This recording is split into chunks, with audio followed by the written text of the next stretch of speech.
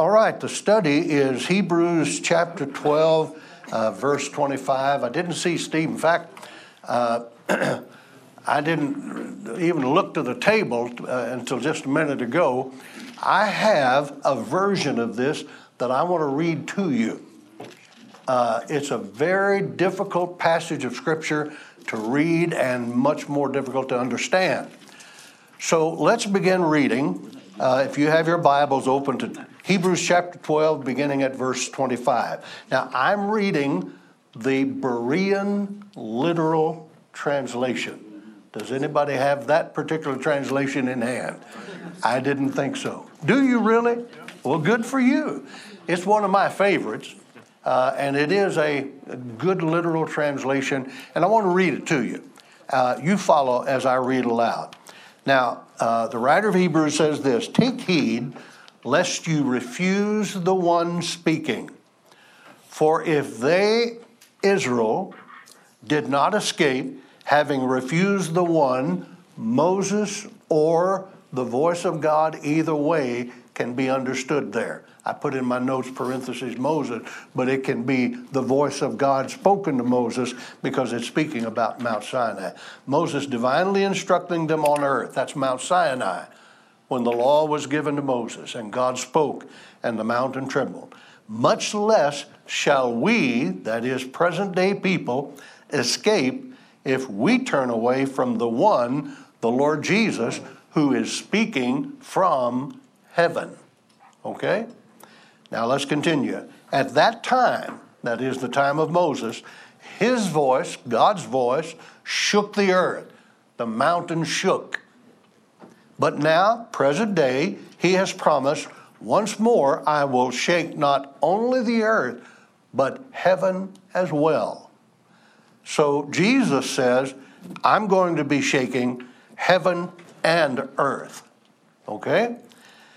The words once more, verse 27, signify the removal of what can be shaken, that is, created things, so that the unshakable will be the only thing that remains. Therefore, since we are at present receiving an unshakable kingdom, let us be filled with gratitude and worship God acceptably with reverence and awe, for our God is a consuming fire. Now, this passage of Scripture, you know, the book of Hebrews was written to Hebrew people who had become believers and were now struggling with, well, should we go on in this new message of Christ as the Messiah, or should we return to the old Mosaic ways? And the writer of Hebrews is saying, hey, don't go back. Let's keep on going forward in the message that we've received, the message of Christ as the Messiah. And what he's saying is, when the old covenant was given to Moses on Mount Sinai, man, did it shake that mountain.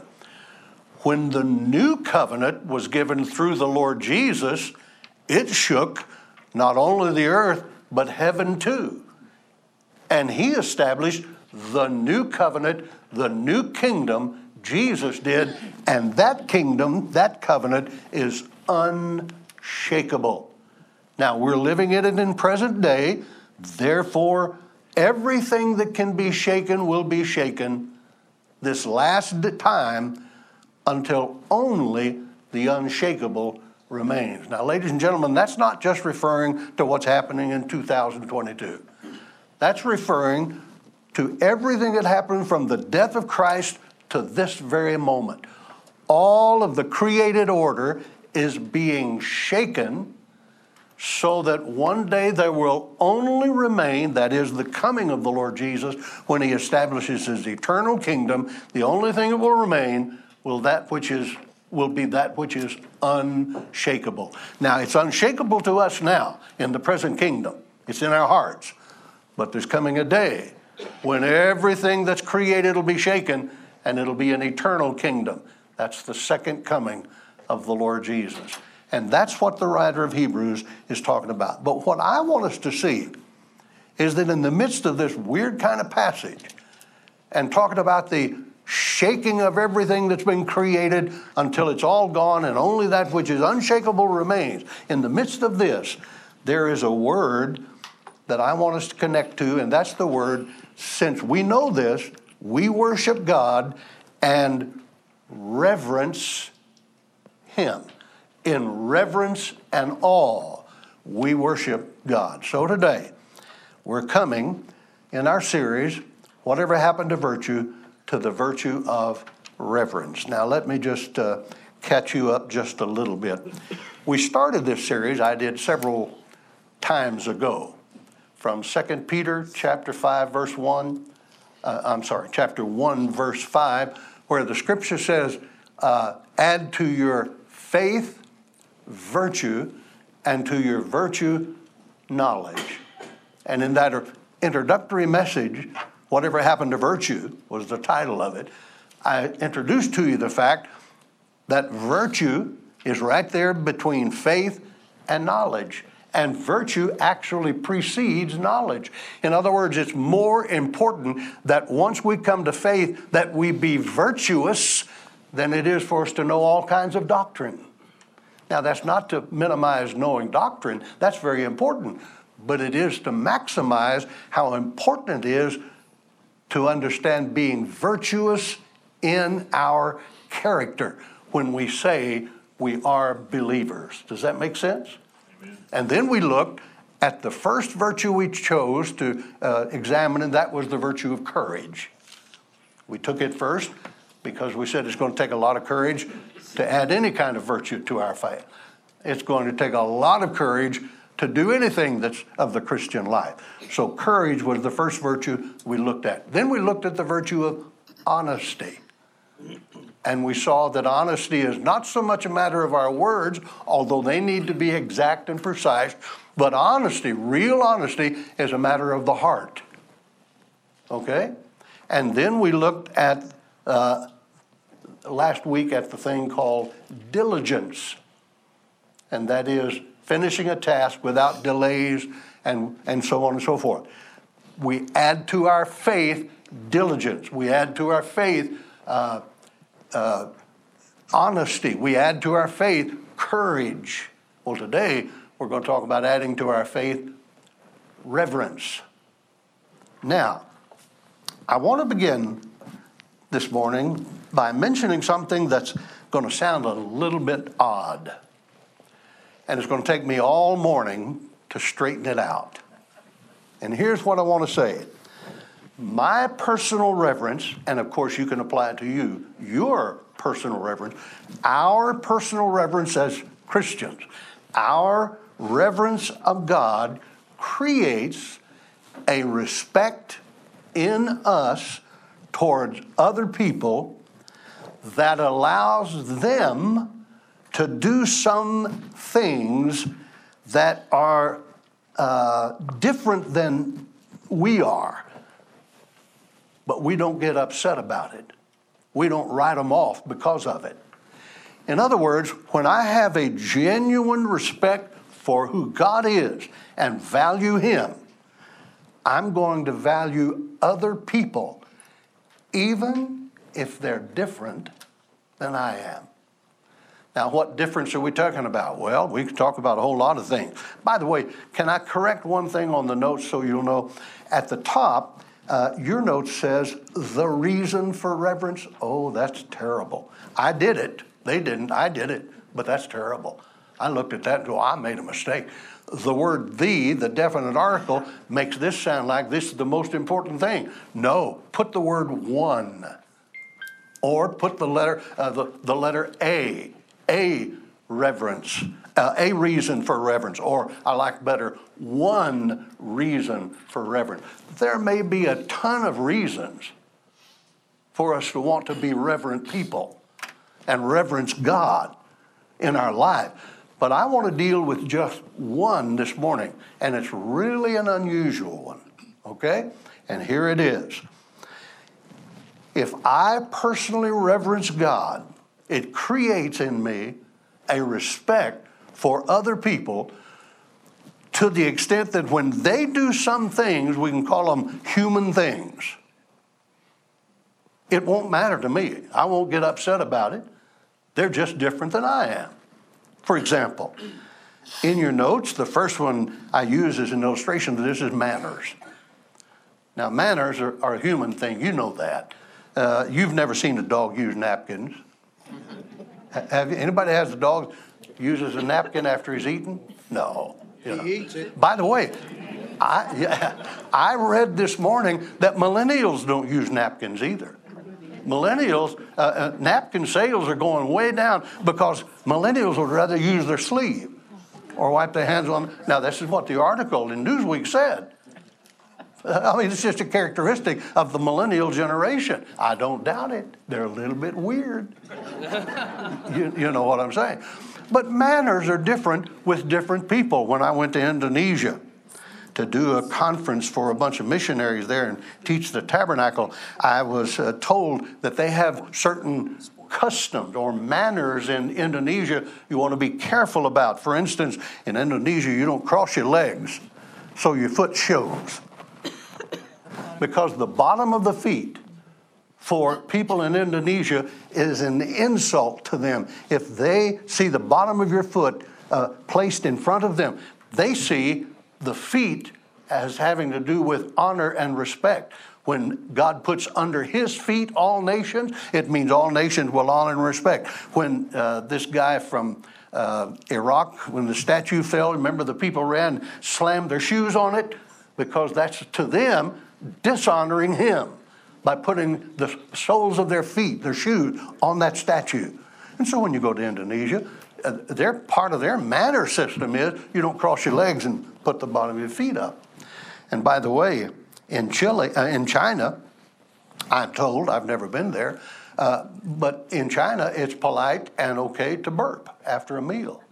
In fact, that's a compliment to the cook. It's also a manner in China, I'm told, that you ought to leave a little bit of food on the plate because what that says is, oh, you fed me more than enough.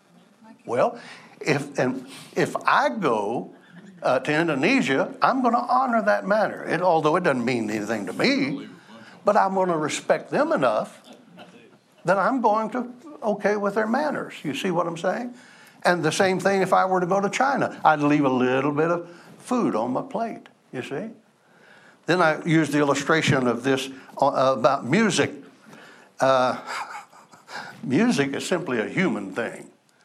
Now, I know dogs bark, geese honk, and cows moo.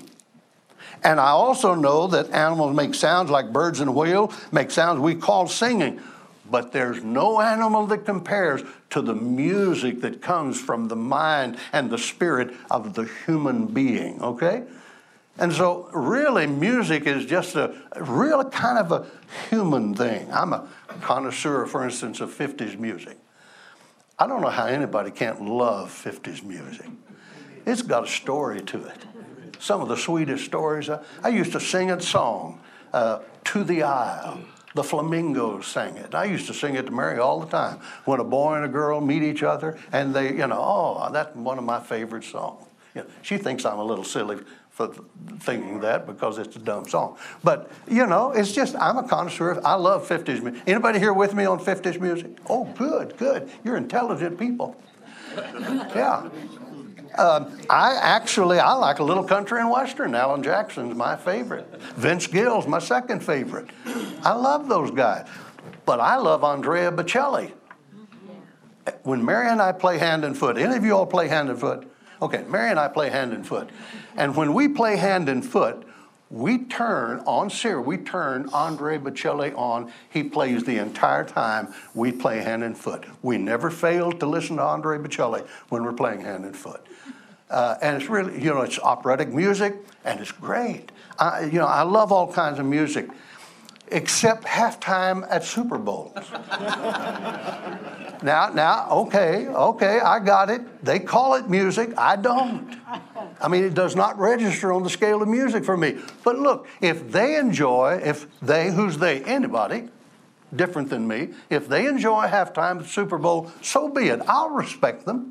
I still won't call it music necessarily, but I'll respect that. I understand that. Sell things and all that kind of thing. But I'm illustrating to you that when you have reverence for God in your life, it will create a respect and appreciation for people who are totally different than you are. That's true of modern art. Modern art, somebody says, I don't like modern art. What does it mean? Well, that's the thing about modern art. It means anything you want it to mean when you look at it. It means anything you want it to mean. Now, I'm not talking about the kind of stuff where they take 4 trash cans and write the word which stands for unlawful carnal knowledge across the side. I'm not talking, that's pornography. You understand what I'm talking about? Modern art. Some people like it, some people don't. But that's just a human thing. But I respect people who have different tastes in manners and in music and in modern art than I do. Respect has to do with our appreciation of other people exactly where they are. Now listen carefully to what I want to say to you. Because of my reverence for God, I will respect other people's views of manners, music, modern art, even though they're different than mine.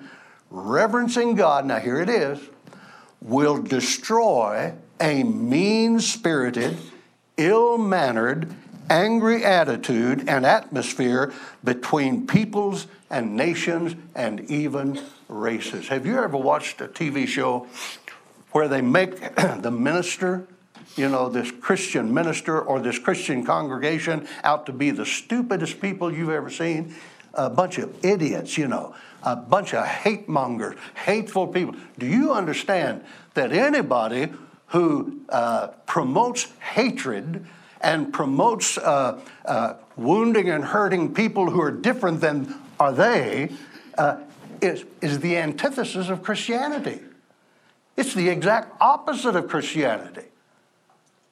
Because only genuine Christians are able to respect. You see, we'll see in a moment that the word reverence has the idea of respect in it, so that we reverence God, and that causes a respect in us for other people different than us, but we respect them because of our relationship with the living God.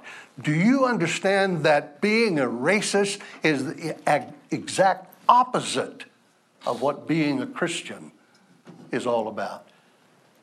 They are totally anti-opposed. They're opposed to each other. They're anti to each other. Racism, hatred of ethnic groups in the mind and the heart of an individual is a sign and a signal they do not understand what it is to reverence God himself as worthy and have awe for him. Why? Because when we reverence God, we begin to develop an attitude of respect and acceptance of people who are different than we are. Now, not because we agree with what they think or we agree with what they do, but because we know by their created order who they are in terms of created in the image of God, need the message of Christ. Therefore, we will never refuse to embrace someone and share the message with them. So that racist is an anti-Christian thing. Being against a certain ethnic group is an anti-Christian thing. I don't care whether it's America or Africa. It's contrary to the message of Christ.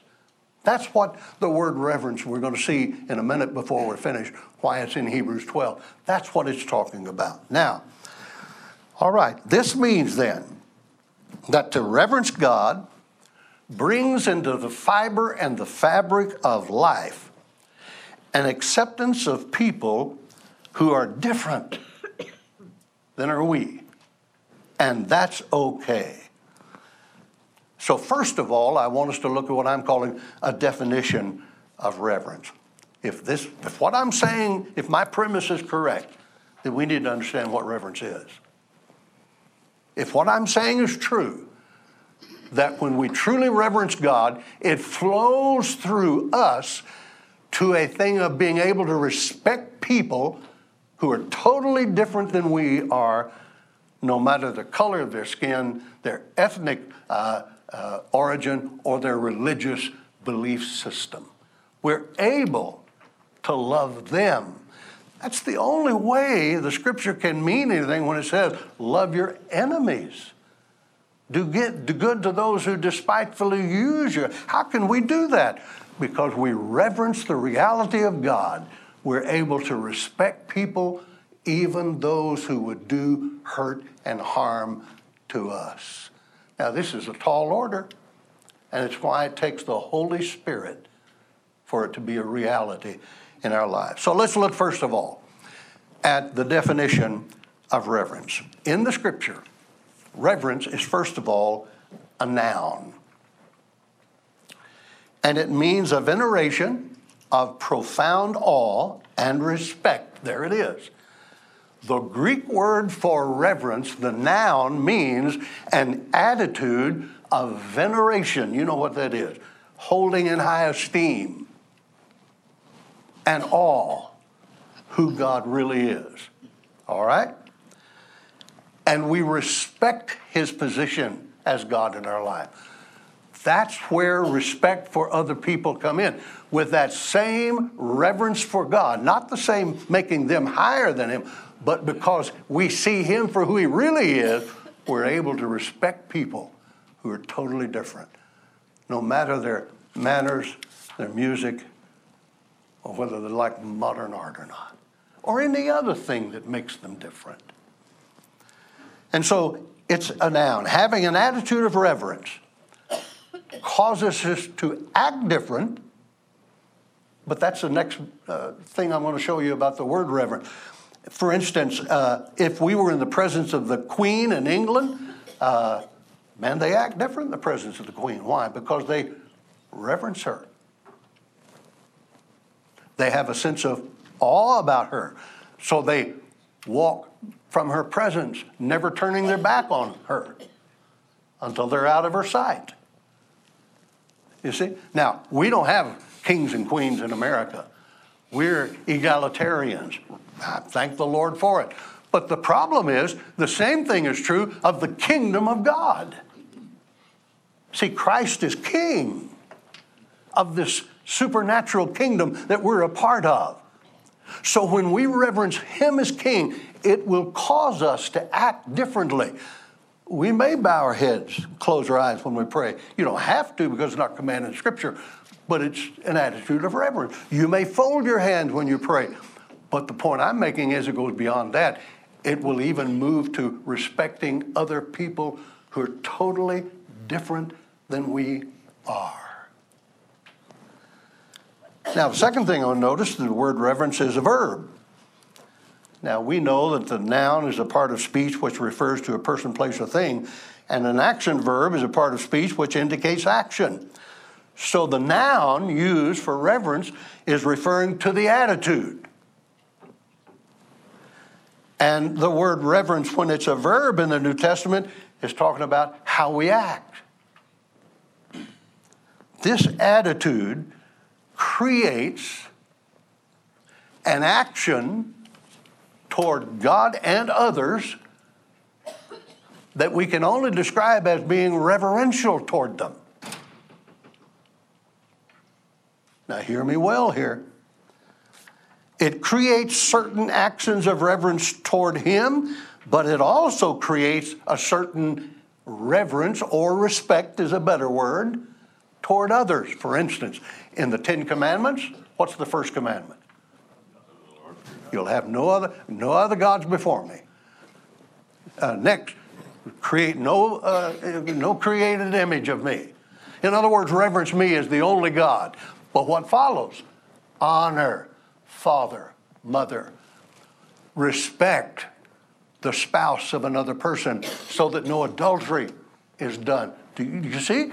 The law shows. Then in the New Testament, that's us, when Jesus as our Messiah has written his law in our heart, it isn't written as a don't do. It's now written as because we are loved, we love. Because we are forgiven, we forgive.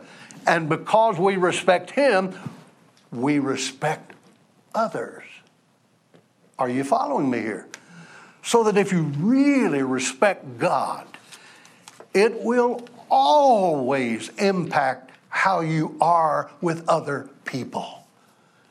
And if there's hatred and dishonesty and so on, then you're not really respecting God. See how it's connected? I'm watching your face. I'm trying to read your eyes. Are you getting it, what I'm talking about? Okay, follow me carefully here. There's another, that's the definition of reverence. I want us to look at the distinctives of reverence. The distinctives of reverence. Now, by distinctives, I mean this: having an appealing quality. In other words, there are some qualities that are drawn to reverence. When you begin to look at certain qualities, it's like looking at the flip side of the coin. Here's reverence, head, and here's this quality, tail. They go together. For instance, reverence is connected to maturity. Reverence is connected to maturity. Now, if you agree with me in this, there's something almost childish about politics going on right now. Amen. There's something almost childish about the media that's going on now. There's so much childishness. For instance, and I've given you some characteristics of childishness, emotional outbursts. Children often cry, get mad, become petulant and pouty. Grown-ups don't. Well, maybe we do. Infants or children, when things go wrong, they blame someone. Grown-ups don't do that. Well, maybe we do, yeah. Where there's situations where children might lie to stay out of trouble, they're going to tell a lie rather than get in trouble. Grown-ups seldom do that. Are you following me here? Yes, sir. Name calling. Have you noticed how little kids call each other names? Adults don't do that. Well, bullying.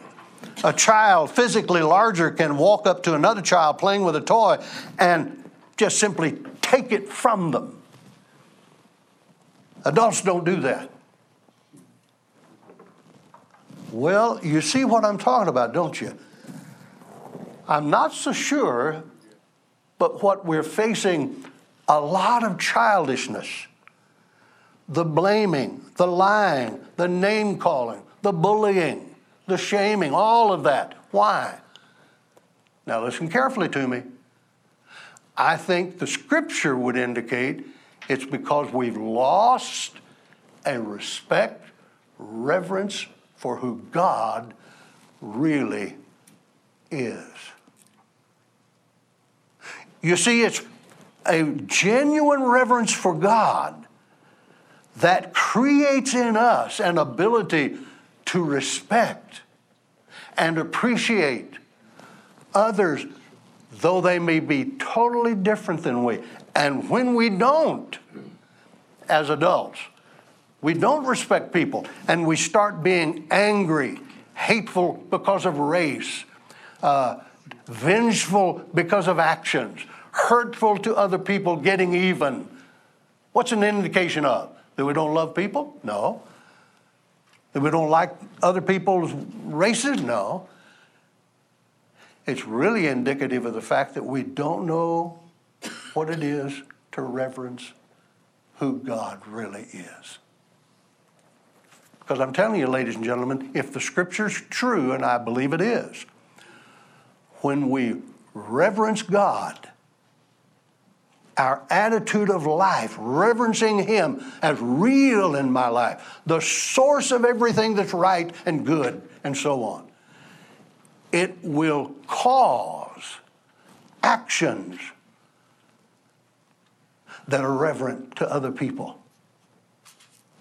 Actions that are respectful and non-damaging to other people.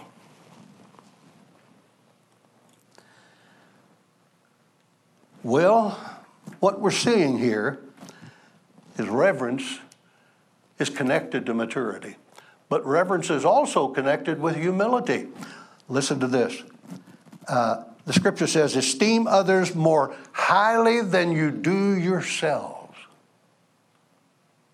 Esteem others more highly than you do yourselves.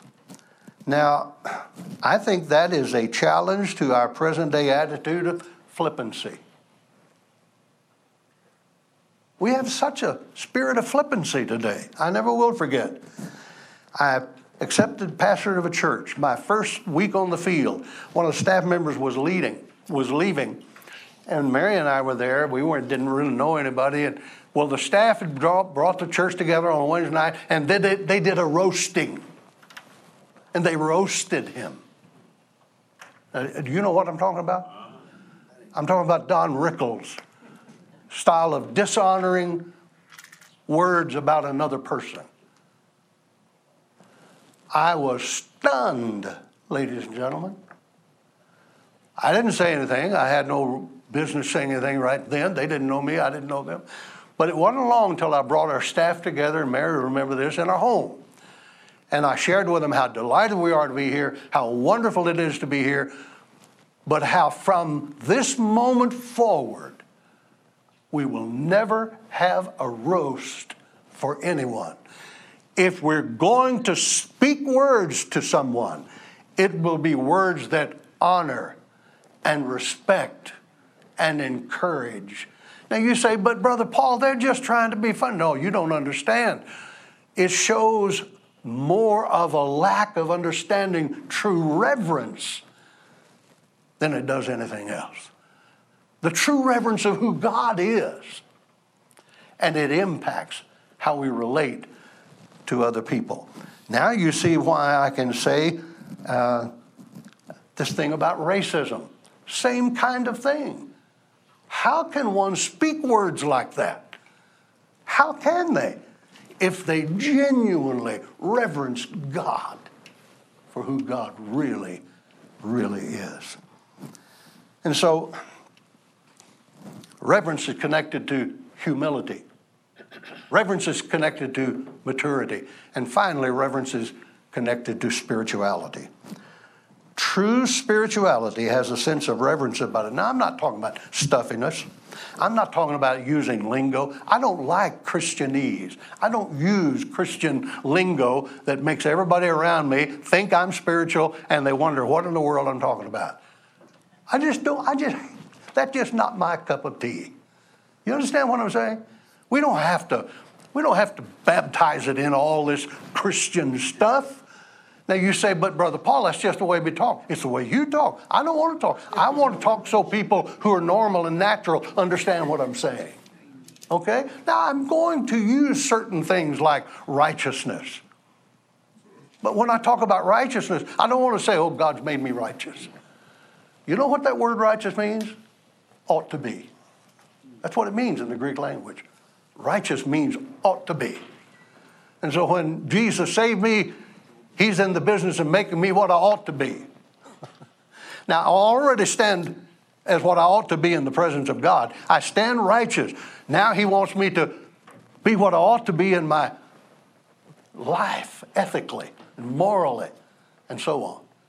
Are you seeing? So I think we, as God's people, spirituality is not a lingo. Spirituality is a seeing of the worth of God, the value of God.